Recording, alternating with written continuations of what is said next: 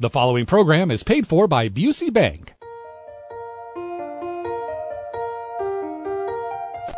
It's time for Money Talk, your chance to call in and receive answers to all your financial questions, from investment management to planning for your retirement and beyond.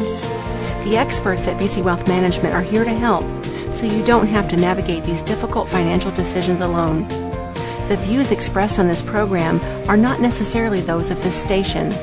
Call in now, 356-9397. And now here is Money Talk. And good morning and welcome to Money Talk. I'm your host, Kurt Anderson, with my distinguished co-host, Mr. Mark Wisniewski, Executive Vice President and basically market president for Busey Bank. So anything that happens in Champaign-Urbana, the buck stops there, right?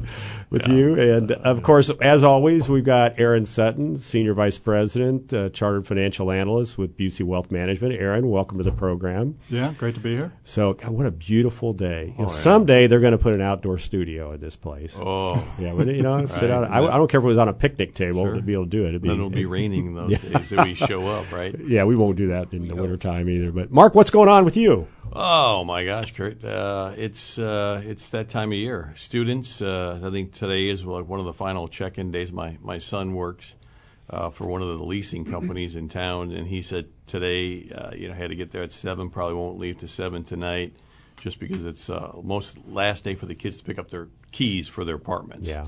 So, and if you've driven around campus, you can see definitely there's a lot of things going on. A lot more traffic, a lot more kids. I'm just amazed, and I sat there because I had my son's car was in the shop yesterday, so I sat there and looked at some of these probably incoming freshmen, and I'm like, they look like little kids. I mean, oh my gosh, just makes me feel old. Oh my gosh, and I'm sure our banks are busy right now a little bit more too with what's going on. Oh, for sure. New accounts coming in and a lot of things going on. I know certainly my drive to the bank in Urbana is a little bit longer today than it was last week, so. Anyway. I know. That's why I said you enjoy the summer while you got it. Yeah. And now you're like, oh, no, they're back. Well, speaking of enjoyment, I've enjoyed the markets over the last month, Aaron. Since the last show, things have improved. Do you want to talk a little bit about what's been going on in the last 30 days? Yeah, it's been really nice, Kurt.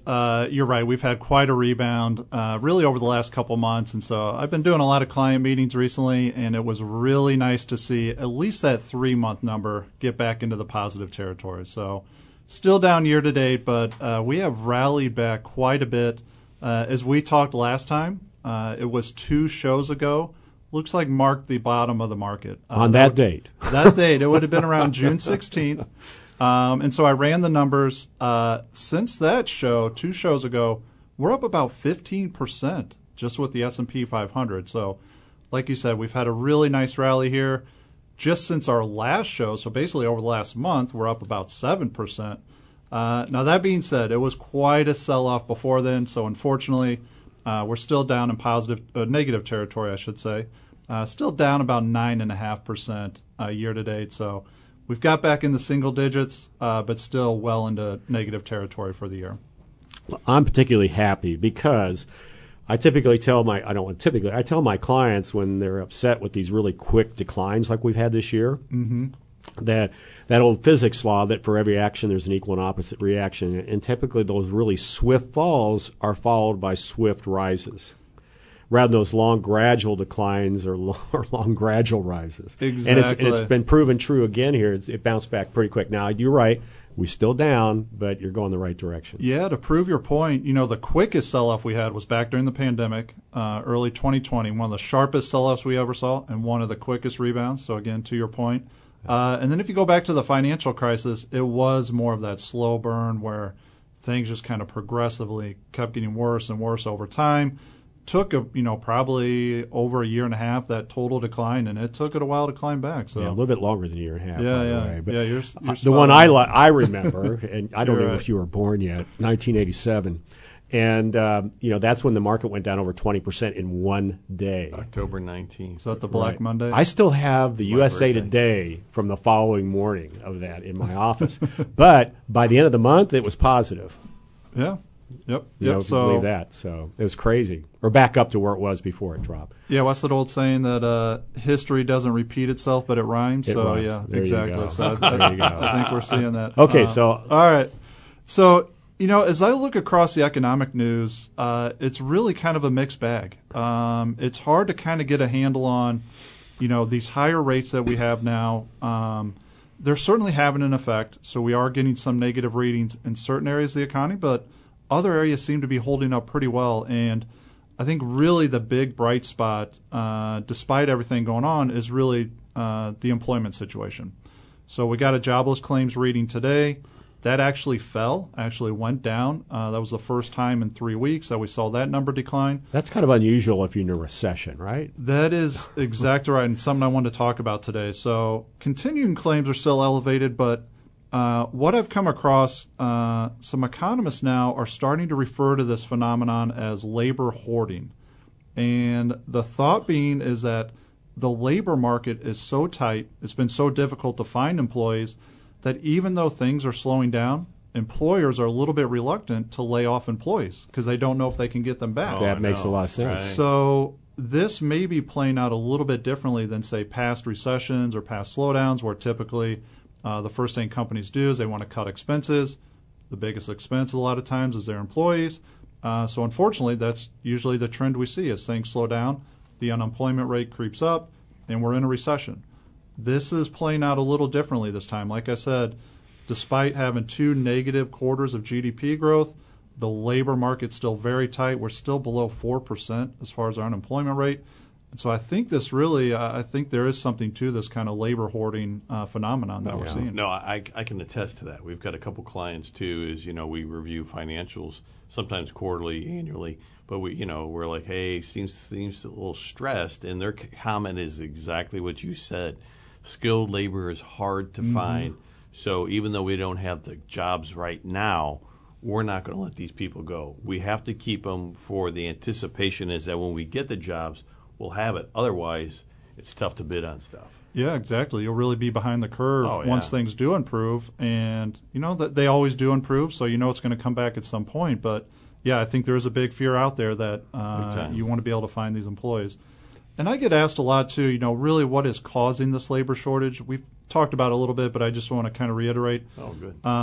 You know, a couple main factors is we saw a lot of early retirements throughout the pandemic, and our immigration levels have been way down over the last couple of years. So I think, to me, what I've kind of seen, the data I've looked at, it's really those 2 main components have kind of combined to create this labor shortage that we're in now. Yeah. Yep. You know, and the sad thing is, even today, after we're kind of, I don't want to say the pandemic's passed by any stretch, but we're, you know, we're in it for a long way here, that it seems like no couple of weeks goes by that there's not another business in our community that's closing its doors because they can't find people to work there. Yeah. And that's really sad to see. It is, yeah. Especially in the service industry, like you said, that's really been the hardest. I think what's happened is a lot of people that were in those service industry jobs, well, there's new opportunities, and so they moved up to maybe more full-time positions or a little higher paying jobs. And so, yeah, it's really kind of those entry-level jobs where you're seeing the most strain, and, yeah, it's having a big impact on really any company that's dependent on them. So now, as far as other positive reports, we've got a couple this week, really, from kind of corporate America, I would say. A couple of the large retailers reported. So Walmart and Target came out with their earnings. In both cases, I would say they held up kind of surprisingly well. We did have a profit warning from each of these guys, a few months ago. But for this quarter, they were able to kind of stabilize things, get their inventory under control. And so actually turned in some decent quarters and are really kind of holding their forecast for the year steady, or in some cases slightly raising their forecast. So great. I think that kind of tells us right there, those two companies combined account for a good gauge of consumer spending, and we're seeing the consumers hold up fairly well despite everything going on. And then also just this morning in the technology sector, we had Cisco Systems, which is a good, large, well-diversified firm, a good gauge of kind of how, demand for networking equipment, security equipment's going. and they raised their guidance just this morning.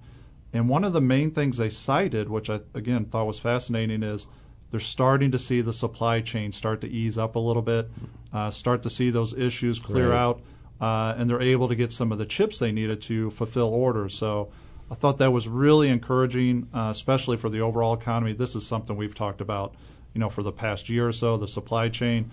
So it looks like things may be turning a little bit of a corner there as well. Well, I'd like to see that the supply chain get taken care of. I'm still waiting on the couch I bought the first week of January. No way. Yes, way. and they just told us it's going to be 4 to 6 more weeks. A couch. Yeah, I don't think they're waiting on a semiconductor for that. No, I don't think they're really. This isn't a chip Did you buy issue. the couch online? Or No, I didn't. I've shopped locally. There you So go. there you go. Okay, good people. Right. So anyway. All right. And then additionally, put this on the kind of good side of the equation, inflation. We got a reading there. It looks like that moderated a little bit last month and really saw a nice rally when that number came out. And I think the big anticipation is if that trend can continue, again, it's only a 1-month trend so far, but we'll have to wait and see. But if it can continue, then I think the Fed can kind of ease off the brake pedal a little bit and maybe start dialing back their rate increases. Yeah. We've got some 75 basis point increases last few times around. The thought being is now maybe it looks like next time it's going to be a 50 and then maybe a couple 25. So hopefully that trend can hold, and that should give some comfort as far as what the Fed actions might be going forward. Yeah. Aaron, recently I had a friend that went up to Chicago for the weekend, and so I asked him how it was, and he said, busy. He said, there is no recession in Chicago. Nice. And that was followed up by the next day. I was talking with somebody who'd been through O'Hare, and it'll be like any other airport. And he said, I travel for a living, and I have never, ever seen the airports as packed as they are, not even on Thanksgiving holiday.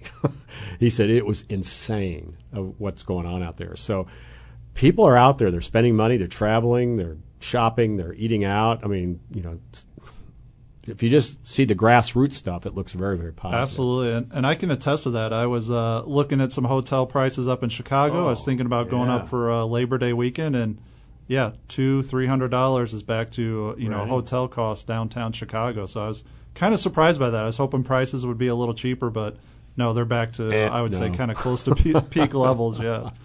Yep. Oh gosh. Now, on the negative side of things, it definitely looks like the housing market's slowing down. We've been getting some readings about that over the last couple months.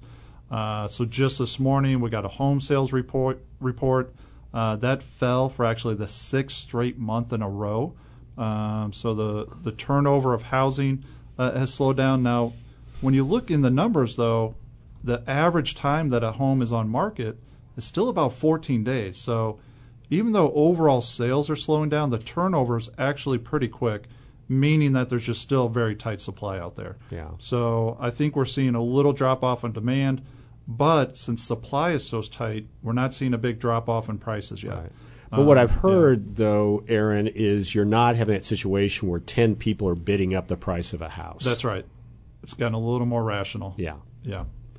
Which is why they've gotten so high to begin with. Exactly. Because they judge somebody selling their house next based on what houses they're selling for, and then it just keeps on going up. Yep, exactly. And in addition to that, I thought this was fascinating. Mortgage applications actually hit a 22-year low recently. So huge drop-off in mortgage applications. So I'm sure we're feeling that at Busey and probably across all banks.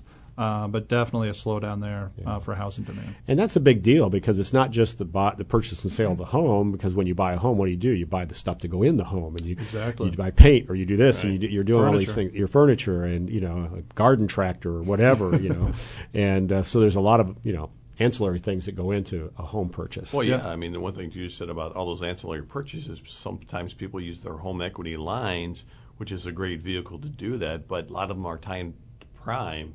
When prime goes up, that affects your cost even more. That's right.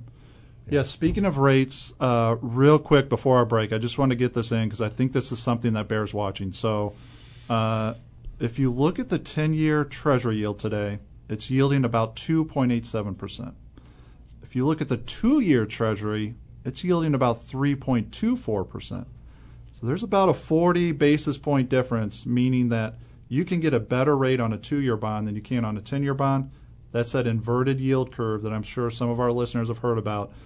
This is usually not a good sign for the potential of a recession coming. So that's something that bears watching. This is a pretty decent spread we're now seeing between those two rates. So just something to keep an eye on as we go forward. Got it. Yeah. Well, thank you, Aaron, as always, bringing us up to date with the markets, interest rates, the economy. And so we're going to take a quick break, and then we'll be right back to Money Talk. The season for spring cleaning is here.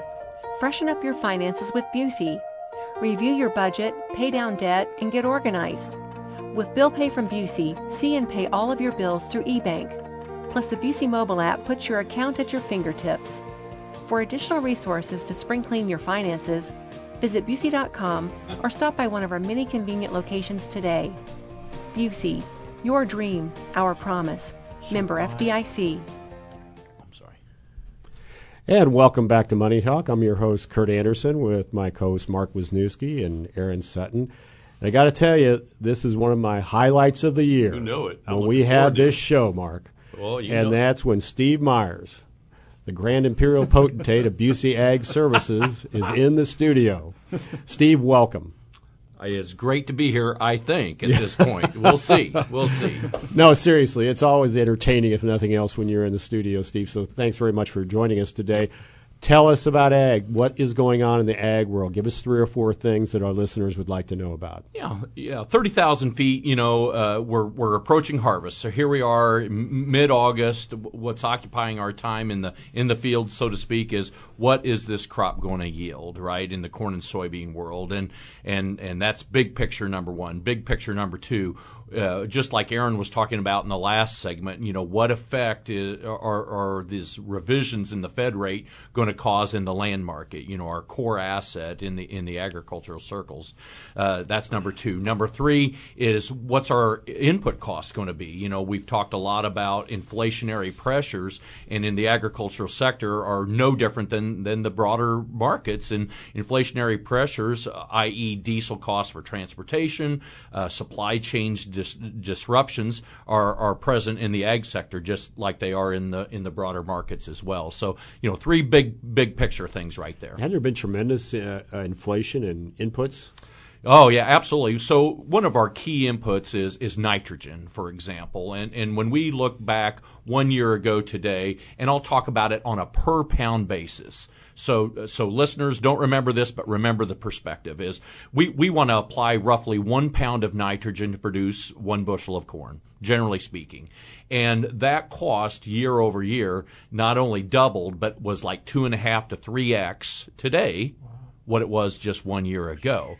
And part of that is we rely on imported nitrogen, things that come up the Mississippi River from New Orleans, and the pressures of what the Ukrainian conflict has caused, meaning when we have Russia, a key supplier of nitrogen, and just supply chain disruptions have caused that key component that would have been 35 to 40 cents per pound of N at $1 to $1.20 per pound of N, meaning, said differently, $80 an acre to $200+ an acre to get the same amount of nitrogen. And of course, corn hasn't gone up 3x. It has not. Now we've been blessed, right? So year over year, corn prices that today for fall delivery corn are somewhere in the mid 5.50 range. Beans are somewhere in the mid 13 range, and so we've seen some nice rallies. But you're correct. It has not been, hey, if our expenses are up 2x, our corn prices aren't up 2x. That is a correct statement. So we see some shrinking bottom lines, in terms of, at the farm gate to farmers and landowners. So that's stormy. And when Aaron was talking about, when we're looking at 2 years out of what maybe a recession, perhaps those clouds, those are the same kind of clouds, at least in terms of time frame, that we look at from the ag sector as well. Looks good today, but it's a little fuzzy in the future. Yeah. Let's talk about farmland prices. Yeah. And what I found interesting throughout this whole pandemic, and it continues to go on, we've got a lot of clients or people in the community who, through this pandemic, have chosen to sell their businesses. Mm-hmm. And a lot of times they have property that goes along with those businesses. And they're looking to do a 1031 exchange or whatever so that they can minimize their capital gains tax on that. Mm-hmm. And I can't tell you how many have looked to farmland. Towards that 1031 exchange. Right. Are you seeing that? And just give us an idea of what prices are going on. Yeah. So the 1031 is a tool to defer, your capital gains, the rise in your business's value. So, the 1031s that we saw, say, in the mid-2000s, 2004, 5, 6, were based on explosive growth out of Indianapolis, Chicago residential market, right? So what you're referring to today, Kurt, we still see, when people are looking for a safe haven. So, terribly biased, but farmland as a part of a diverse portfolio is an excellent part of a diverse portfolio. So when we say, okay, what can we invest this windfall or these windfall profits that we don't want to have taxed? A 1031 is a great way to do it, but to see the explosive growth, the Chicago Fed released their July numbers in farmland year over year, from July 1 of 2021 up 22%. So, when we look at that explosive growth in farmland prices, does it keep pace, ? With what the ROI, what our return, what we can clip that coupon with every day. So that's yet to be seen. But when, again, Kurt, when we go back to 1 year ago, to put it on a per acre basis in Champaign County, Illinois, we were looking at probably $14,000 an acre a year ago, August. And then it exploded to about $16,000, $17,000. And then we've had some spikes of, for example, east of Urbana, Busey Farm Brokerage was fortunate to do a $20,400 and a $20,100 an acre. And then we see these watershed moments. That's not the market. Those are outliers, right? But just that 22% rise, and I would say even specifically in East Central Illinois, Champaign County, maybe more like 30 to 32, 33% rise year over year in those values. Wow. So incredibly explosive. But really, to your point and to your question, is safe haven. It's non-correlated to the stock market, right? So we can have a diversified portfolio by owning farmland. And again, I just think that real estate, and in this case farmland real estate, is just an incredible part of a diverse portfolio. Yeah. So what's the future for agriculture? I mean, again, you and I know, how I feel about it. I feel like, they only make, the future is water and food. Yeah. Right? Yeah. It used to be oil, right, natural gas. And when you look down the road, there's going to be a shortage of food. There's going to be a shortage of water. It's got to be a good place to be. Yeah.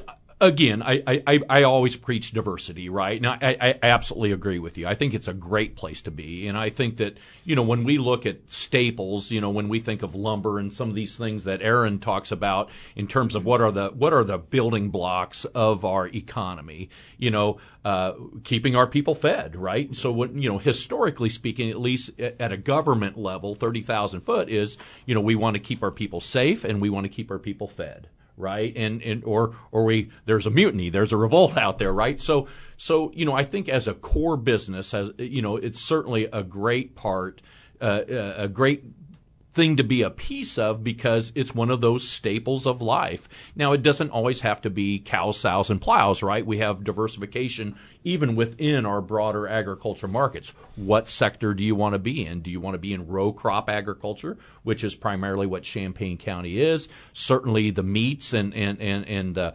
livestock markets, as we go to different, do you want to be in cotton or as we look at Mid-South fruit production? But again, the thought process is it's just a building block of, again, terribly biased, Kurt, but it's the building block of everything. And even though, and we've talked about this, such a small percentage of our population is employed in this industry, I, in a very complimentary way, always go to farmers and my landowners and say, you're the one that starts it all. You are the creator of wealth in terms of you produce the raw material and then here we go, right? And it's just one of those staples, I feel. But, Steve, I think we've learned a lesson over the last 6 months with Ukraine of how just one country halfway around the world can upset the whole balance, the food balance in the world. Right. And the needs like in Africa and places like that for, wheat and things like that, and how all of a sudden when it's gone like that, it's like, oh my gosh, and there's not a lot there. I loved Aaron's phrase "labor hoarding" in the last segment but it's food hoarding, right? So you're going to trademark that. Oh, I love that. It's a great phrase because, again, I think when you look at, for example, Europe has some severe drought conditions this year. Right. So the European markets are very fragile in terms of commodity prices. Well, they were already fragile because of heating oil and stuff coming from Russia. So you take a market that's fragile in the European Union, and then you throw some food insecurity into that, and then you get these violent price swings that go along with that. So I think that when we look at how we and Kurt, it was perfect because the last time I was here was really on the heels of the Ukrainian conflict erupting, and we were talking about how do we get mostly small grains, wheat, oats, that Ukraine and Russia is well known for. What's going to happen? Well, in the last few weeks, some of those first freighters loaded with Ukrainian products on the ag side are just starting to be shipped out 6 months later, right?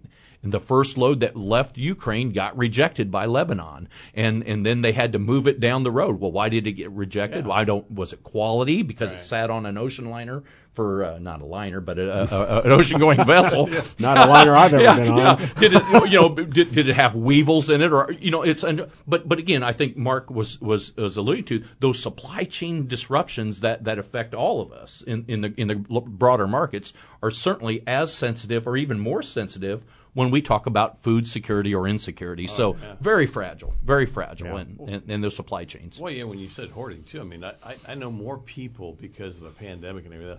You go down in their basement, they got a separate room full of paper products, all sorts of stuff, just because they're afraid that we're going to be reached that point again where we don't have it. So. So I think when we look at those markets, the commodity markets for us, we see some of those same violent moves. It's not moves that, because I'm an older person, it's moves. We used to get a nickel move in corn, and that was the talk of the town. Well, you get a 20-cent move in corn today, and it barely raises an eyebrow. So we get a little kind of like the stock market. Yeah, exactly. So maybe we've hardened off ourselves to some of that, but that volatility, and that's what we talk a lot about in agriculture. What's the volatility?